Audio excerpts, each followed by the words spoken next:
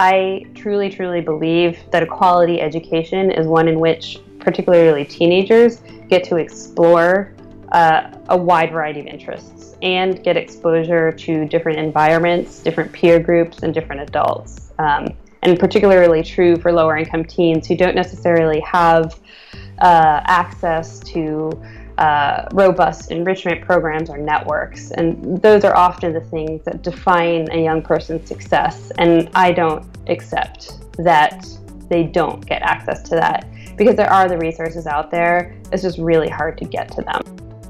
Hello and welcome back to I Want a Job, the podcast. It's the beginning of the year and there's so much work to do. So we're so excited for all the inspiring stories we have planned from ladies who are making it happen. Hopefully you'll find some stories that inspire you or give you a new perspective. So for our first show of 2017, we're featuring a lady who doesn't accept things the way they are. Cecilia Foxworthy is the founder of Torus Teens, a platform for connecting teens with after-school programs. Cecilia saw a need, she saw the opportunity, and she dived in to make it happen. And we adore Cecilia's mission to help teens find enrichment programs and activities, to learn and explore, to test ideas and interests beyond their books or phones. And if you think about it, what Cecilia is creating is amazing. The right after-school program can be life-changing for a teenager. So here's the story of how Cecilia founded Torus Teens. I've actually been in the kind of social impact space for the last decade, working in economic development and education, domestically and abroad. And about 2 years ago, I decided to focus on domestic issues of education in my own hometown, or not hometown, but the city in which I live, which is New York City. And I chose to focus in Harlem and the Bronx. And what I did was created a nonprofit organization, which at the time was called Small Fry, that was a workforce development program. And we trained and employed lower-income youth to do online marketing for local small businesses. And so we did that for about 2 years. It was going well, but I realized at some point that, we weren't going to have the wide impact that I kind of personally wanted to create. And through those, 2 years, we got to know lots of different folks in the education space and a lot in the out-of-school education space, and started to realize that there was this real kind of hole in the marketplace, if you will, in that there were all of these amazing after-school, summer, weekend programs out there that were catering to the interests of teenagers, but it was super, super hard to find them. Often we'd be talking to teenagers that they were bored and they were interested in, for example, dance or theater, and they wanted to try to learn a little bit more about those topics, but they didn't have the means to do so financially. And often there would literally be programs that were free in dance and theater around the block from them, and they just didn't know about them. And so this kept on happening. And then the more, we talked to hundreds of teenagers and teachers and counselors, and just realized, this is an important need that needs to be filled. And that's on the practical side, but kind of more on the philosophical side. I truly, truly believe that a quality education is one in which particularly teenagers get to explore a wide variety of interests and get exposure to different environments, different peer groups, and different adults. And particularly true for lower income teens who don't necessarily have access to robust enrichment programs or networks. And those are often the things that define a young person's success. And I don't accept that they don't get access to that, because there are the resources out there. It's just really hard to get to them. And so we're solving that. And we're hoping, and we're really working towards getting teenagers and, particularly lower income teens access to a well-rounded quality education, both in and out of school. I love that. And I can see how participation in one of those programs could be so life-changing. Can you tell us about some of the ones that you see are being successful and any kind of measures or metrics of success that you've gathered already? Yeah, there have been a lot of kind of third-party studies done on this landscape. The Wallace Foundation is kind of one of the leaders in studying outcomes and outputs of the out-of-school space. But individual programs specifically that I really personally admire. One is Brotherhood Sister Soul in Harlem. It's the most welcoming community you could ever hope to be in. They hug you every time you walk in the door, which, it sounds a little strange, and I'm not like a touchy-feely person at all, but I love going there to get hugged by them. But, so much more than that. It's, they focus on women's issues and men's issues and race issues and just how to be the best person that you can be and not let kind of societal, societal norms, for lack of a better word, bring you down. So how can you use your community to rise up and give yourself the support that you need to mitigate any risks that are associated with, your gender or your race or your socioeconomic status, what have you. So that's one of the really great ones that I like. Global Kids also, all about global citizenship. And then, things like Scripted, which is a coding program. So it's just all across the board. And I'm not saying that every single program is going to change a kid's life. Sometimes they're not going to like that program. Mm-hmm. But that's also a good thing to experience. Hey, I don't like this. And guess what? I have the choice not to go now.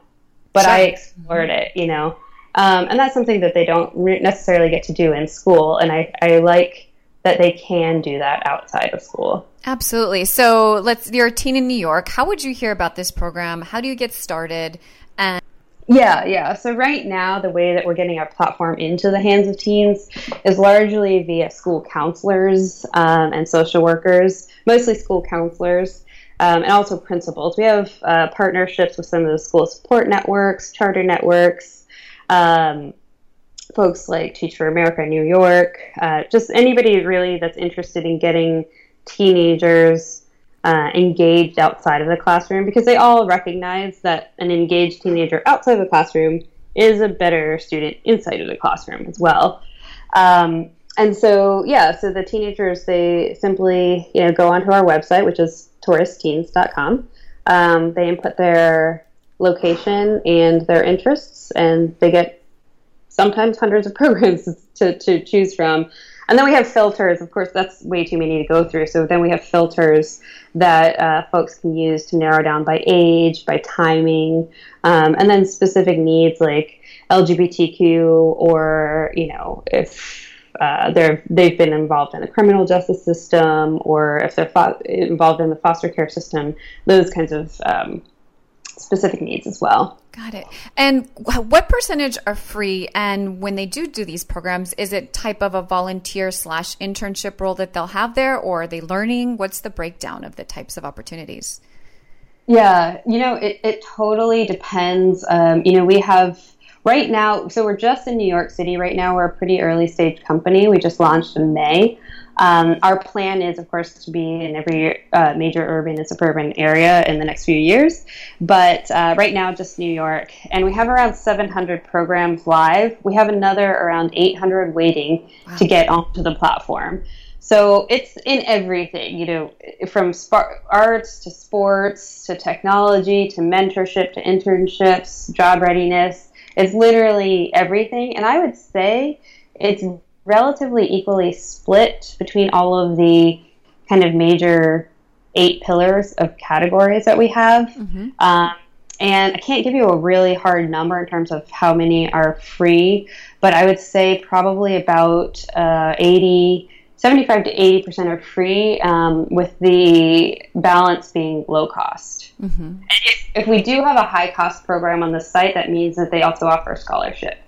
So wonderful. And so as you're thinking of rolling out, what are the biggest operational challenges? And for people who are interested, what would be a good way for them to get involved? Sure. Well, the biggest thing, I think, we really, really are working to make this a teen-led platform. So we always, teenagers helped us actually design the site. Teenagers do our social media for us. I have no idea what #lit means. I mean, that makes me sound super old. I'm actually not. But, I was never cool even when I was a teenager. So now you are. Yeah. But nerd is the new cool anyway. But the biggest thing is that we really want to make this a teen-led platform. So our challenge now is how do we build in additional features to allow that to happen? Is it more like a LinkedIn type feature that shows you which ones of your friends have applied to or gone to this program, so that would more likely entice you to go, or just different marketing kind of strategies like referral programs or ambassador programs. So we really want to start experimenting with teenagers to see what works best for them in terms of getting each other to encouraging each other to explore their interests. So, anybody that's really great at teenage marketing and engagement, we would definitely love to talk to. We're doing really well right now, but it's all through adult supporters of teens. Mm-hmm. So just, dialing that back to having them own it. Because I think that that's also a part of being able to freely explore your interests, is not having, certainly having adult supporters around you, but, just having a little bit more agency over your life outside the classroom. Sure. And doing with others too. Yeah. And so you seem to be really good at starting things. When you have an idea, can you identify what it is about your planning and approach that gets you beyond idea to reality? Like, for example, with this idea, what did you do? What was the most difficult? Was it the funding, the coordination? How is it that you're able to make these ideas a reality? Sure. My last startup was very small. It was a lot harder because it was a lot more face-to-face time. This time, I had made a lot of major mistakes in the last one. So this time I already knew what not to do, which made it way easier. Can you share a few of those for others interested in similar types of organizations? Sure. Number one, we expanded too fast. So we had 3 cohorts in my last organization. We had 3 cohorts running, 2 in New York, 1 in Boston, which meant I was going back and forth from New York to Boston, which, sounds pretty obvious at this point not to do. But I was really interested in testing whether or not I could scale quickly. So that's what I was doing, and it was the wrong thing to do. Uh-huh. So that's why with Torus, we're trying to get really solid in New York this whole year of 2016, and then think about expansion in 2017. Mm-hmm. And also, our platform is specifically built now with the intention of expansion. And before, the business model was not built for my small fry previous organization. Business model was not actually built for expansion. Mm-hmm. So now it's baked into our entire way of thinking from the very, very beginning. I'm super lucky to have a great team with me too. My technical co-founder built almost everything. Well, the back end of what you see, she built it. We're also all female led. Our UX UI consultant, is amazing. She's been with us for the last year as well, and she does everything that you see on the site visually. And then, we were able to recruit another developer over the summer too, who has really helped us a lot. So the only male on our team. And I was going to ask you about building the site, because you said you've set it up for expansion. How did you find your technical co-founder and UX designer? Yeah, so it's actually kind of funny because I knew I consider Torus to be a giant pivot from my last organization because the beneficiaries are still the same, urban teenagers. It's just a very different way of trying to affect, their future trajectories. But it's kind of funny because I had decided that I was going to pivot. And then I went to this event. Are you familiar with Acumen? Yeah, I've heard of it. Mm-hmm. Yeah, so impact investing organization, mostly global, but they just launched in the United States, an investment arm in the United States recently. Anyway, I was at a data for social good event at Acumen, co-hosted by Acumen, the Data Kind here in New York. Honestly, I just sat down next to this girl and we started talking. Love it. We're interested in lots of the different things. And by the end of that night, I said, she was a Python developer. And by the end of the night, I asked her, I was like, hey, would you want to do a scrappy project just to see if it works? And so she did. She built a scrappy version of what we have now in a month. We tore that down completely, almost right away. But we realized, we have the same philosophy, and we work well together, so we were in it. And then from then on. Great story. It just reminds me that why these types of networking events are so important to actually show up in person, because so much of what we do is online, but you can't beat what happened to you at that right. event. And I totally was not even looking for a coach. I just made the decision to pivot, and I didn't even know what I needed at that point. Mm-hmm. I knew I needed a technical person, but I was only going there because I thought it sounded interesting. Yeah. And then I got a co-founder out of it. So it was perfect. Great.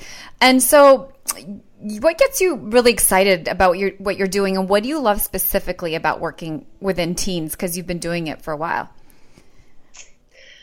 I think what gets me excited is that we have the real potential to move the needle on the achievement gap, which has been widening over the last 30 years. And we have the real potential to close that by harnessing programs and methods that are already in existence. We just have to do a better job of harnessing them.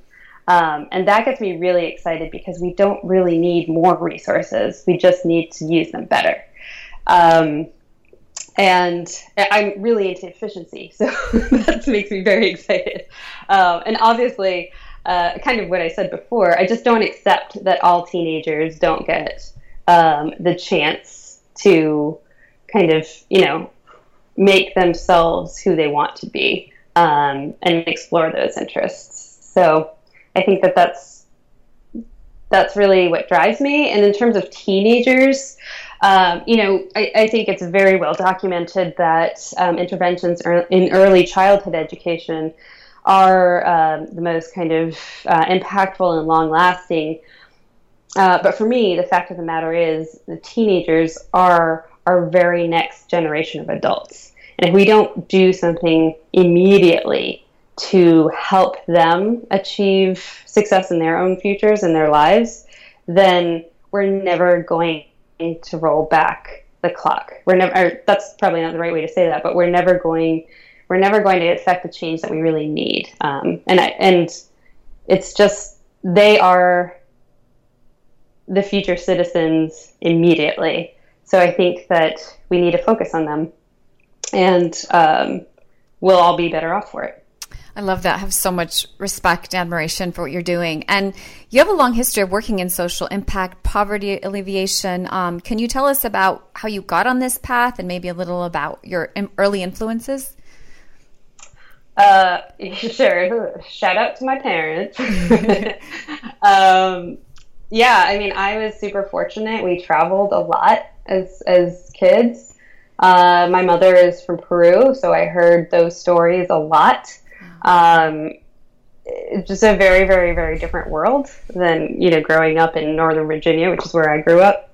But I think that the biggest, besides travel, and, we would go to like Ecuador and Thailand and places like that.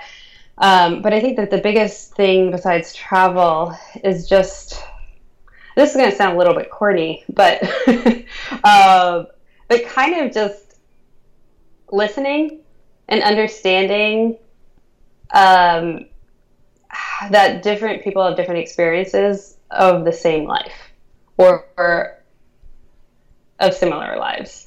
And I think that definitely was my parents that exposed me to that kind of thinking and always asking why. Actually, my mom is very, very good at that. Just always ask why. Can you give us an example of how you'd practice that, the why? Well, she's actually recently confronted me and said, maybe I'm asking why a little too much. But just, for example, what we're doing right now, the question for me wasn't kind of this normal question that everyone asks is, how can we improve high school? But to me, that pigeonholes the answer too much. So my question is more, how can we improve learning for, a particular age group of individuals, which happens to be 14 to 18. And to get to the answer that we got to, we did ask why at every step of the way. The assumption is that kids have to have an English class, then a science class, then a math class. Okay, well, why? What's the real reason behind that, or why were schools structured the way they were? And everyone talks about, the Industrial Revolution, et cetera, in education, but just really getting to why do you think that? Why do you feel that? And asking the end user, in this case, would be, the teenager, that question as well. Why do you see this as beneficial to your life? What do you want out of it? Why are you here? Why are you sitting in the classroom? Those kinds of things. But really kind of, I guess, just never taking the first answer as the right one. I love that. And I think a lot of young people aren't motivated unless they understand the why. So I love that what you're saying. And you went back to school for an MBA and a Master of Science in Education. Can you tell us about your educational journey and how did that type of studies influence the work you're doing today? Sure. I also have a bachelor's degree in apparel design. So, were you going to be a fashion designer? A little bit of everything. Yeah, that was my first career, as a matter of fact. Yeah, but it all makes sense in my own plan. It doesn't to an outside, viewer. But so in college, yes, I did study apparel design because I loved working with my hands. I wanted to make something. And I got into the industry, did not like the industry because I felt like I was part of the problem. And that is not to say that everybody in the fashion industry is. There's some folks doing really great stuff. But in my role, I was the problem. Or part of it, I'm sorry. So I got out of that and I transitioned into the fair trade industry. So working with a nonprofit organization in the fair trade industry. And that was one of the best educations I could have gotten because I got to work with women-led enterprises in 25 developing nations. Oftentimes these women were award-winning humanitarians in their respective countries. For example, Sakina Yakubi in Afghanistan, who is an education pioneer for girls' underground schools. I just got to work with these amazing individuals, and the challenges that they were facing were way more than I would ever have to face. Just their daily challenges were way more than I would ever have to face in my life. Mm-hmm. I mean, knock on wood, of course. But, I think that just made me realize, what can I bring to the table to help? And for me, it was the business side of things. They were really, really good at community-based organizing and programming. And I couldn't do that because I wasn't in country. So I went back to get my MBA in social entrepreneurship. In the middle of that, actually moved to Bolivia for a couple of years. How was that, living there for a couple of years? I loved it. again, I got to work with largely actually women leaders.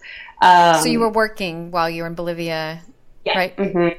Yeah. For fair trade? Yeah. That was my day job, and then that's where I really delved into education as well. So I was going, I did 1 year of my MBA at Baruch College in New York City, and then left for Bolivia, put the MBA on hold, left for Bolivia, started working at fair trade in Bolivia, but also at the same time at night, I was volunteering with an adult night school and a homeless youth initiative as well.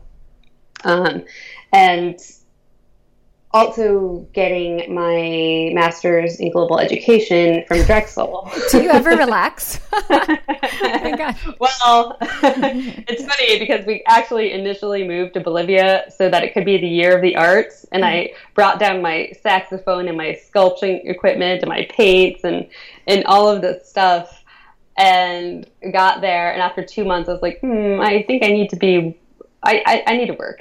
So you play the saxophone and you paint. Okay, you're a Renaissance woman. Used to play the saxophone. That's amazing. Yeah, that's wild. But no, So then at that time, then I was getting an online degree through Drexel, which was actually really great. And my thesis was on Bolivian adult education. So I studied that in depth for 2 years. And it was all about, comparative global education. So I got to look at systems across the world and really kind of form lots of questions in my head based on that degree. And then I came back and finished my last year of my MBA. And by the time I came back, they had introduced a new major, which was social entrepreneurship, which they did not have when I had left. So obviously I went for that, and then fell fully into the entrepreneur world after that.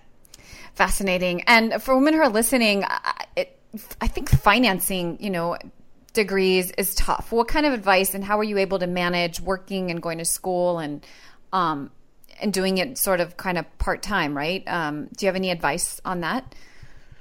Yeah, move to Bolivia. It's really cheap. That is a good one, yeah.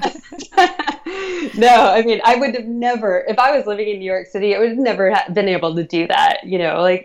We could earn enough money to live there and go to school. It just, for me, it just worked out. Also, I already speak Spanish, so it was a relatively easy transition. Honestly, there's so many different, schools of thought on that. Keep your day job and do something on the side. Quit your job, do something as fast as you can. I don't think that everybody's circumstance is totally different, right? You might have had a job beforehand that allowed you to save a lot of money. I didn't.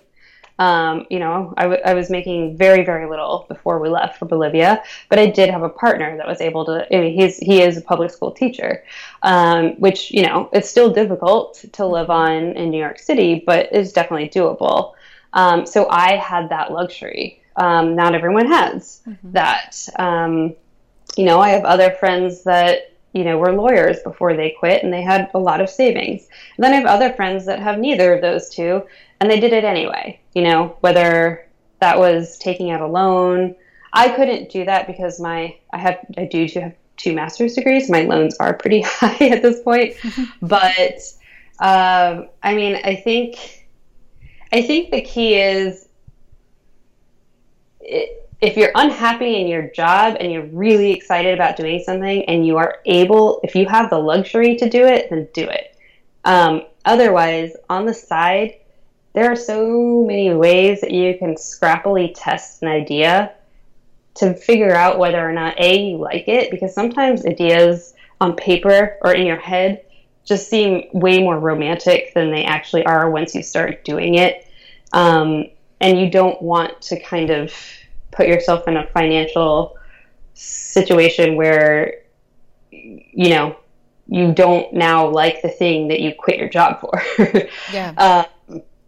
So I think that there are just a lot of ways to do it, but I would say, if if you're living in New York City, you're going to have to get a roommate, or move out to one of the boroughs, way out, go live with your parents for a little while. It doesn't really matter.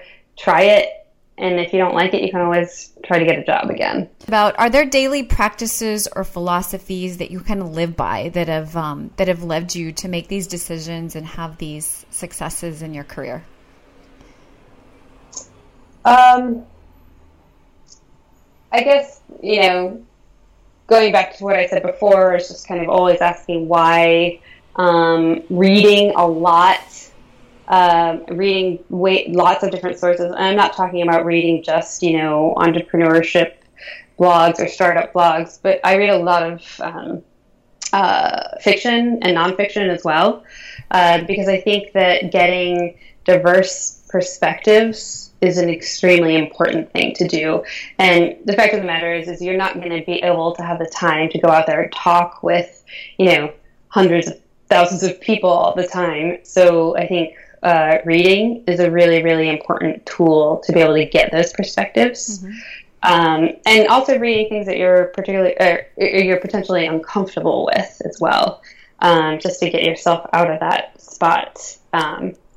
But I also recently, not that this is what drives me, but because I was kind of unhealthy in my last startup, working until midnight and then I'd have dinner with a bottle of wine when I came home, and it was just so tired all the time.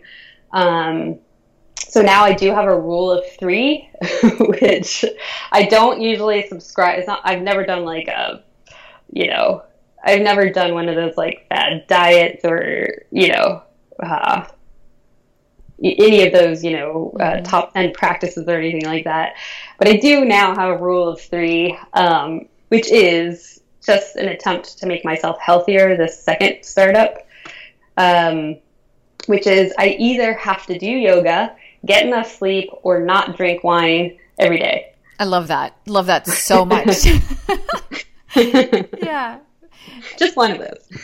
I love that. And I love how it's simple, and yet it just changes the next day so much. It does. And so when you look back at yourself 10 years ago, is there any career advice you would tell yourself? Maybe explore even more. Mm-hmm. Yeah. I think I did what I needed to do to get where I am now, but, there's no hurt in exploring even more. And so you mentioned books. Is there any recently or ones that you love or that you wish would have more exposure and that more people would look at? Oh, the Ta-Nehisi Coates' Between the World and Me has a lot of exposure, but that's definitely one that I read recently that I really love. Andrew Solomon's Far from the Tree, I think, should be required reading. And then one of my all-time favorites, 100 Years of Solitude. Ah, love that one. All great ones. Any other international travel planned, or you're going to be too busy getting Torus teens to go? And what is your plan? Every city, or what is your goal? Our goal is every major urban city and then a large urban area if possible. So it really depends on a mixture of, are there enough out-of-school opportunities and are there enough teenagers? I love that. So I so much respect for what you're doing. So excited by your mission. Anything else that you want to share with our listeners about your work? If you know a teenager, have a teenager, see a teenager, please encourage them to explore. Whether that be through our program or our platform, if they're in New York City, or by reading, or, just getting out there and doing different things. That's what I believe we need. So please encourage them to do that.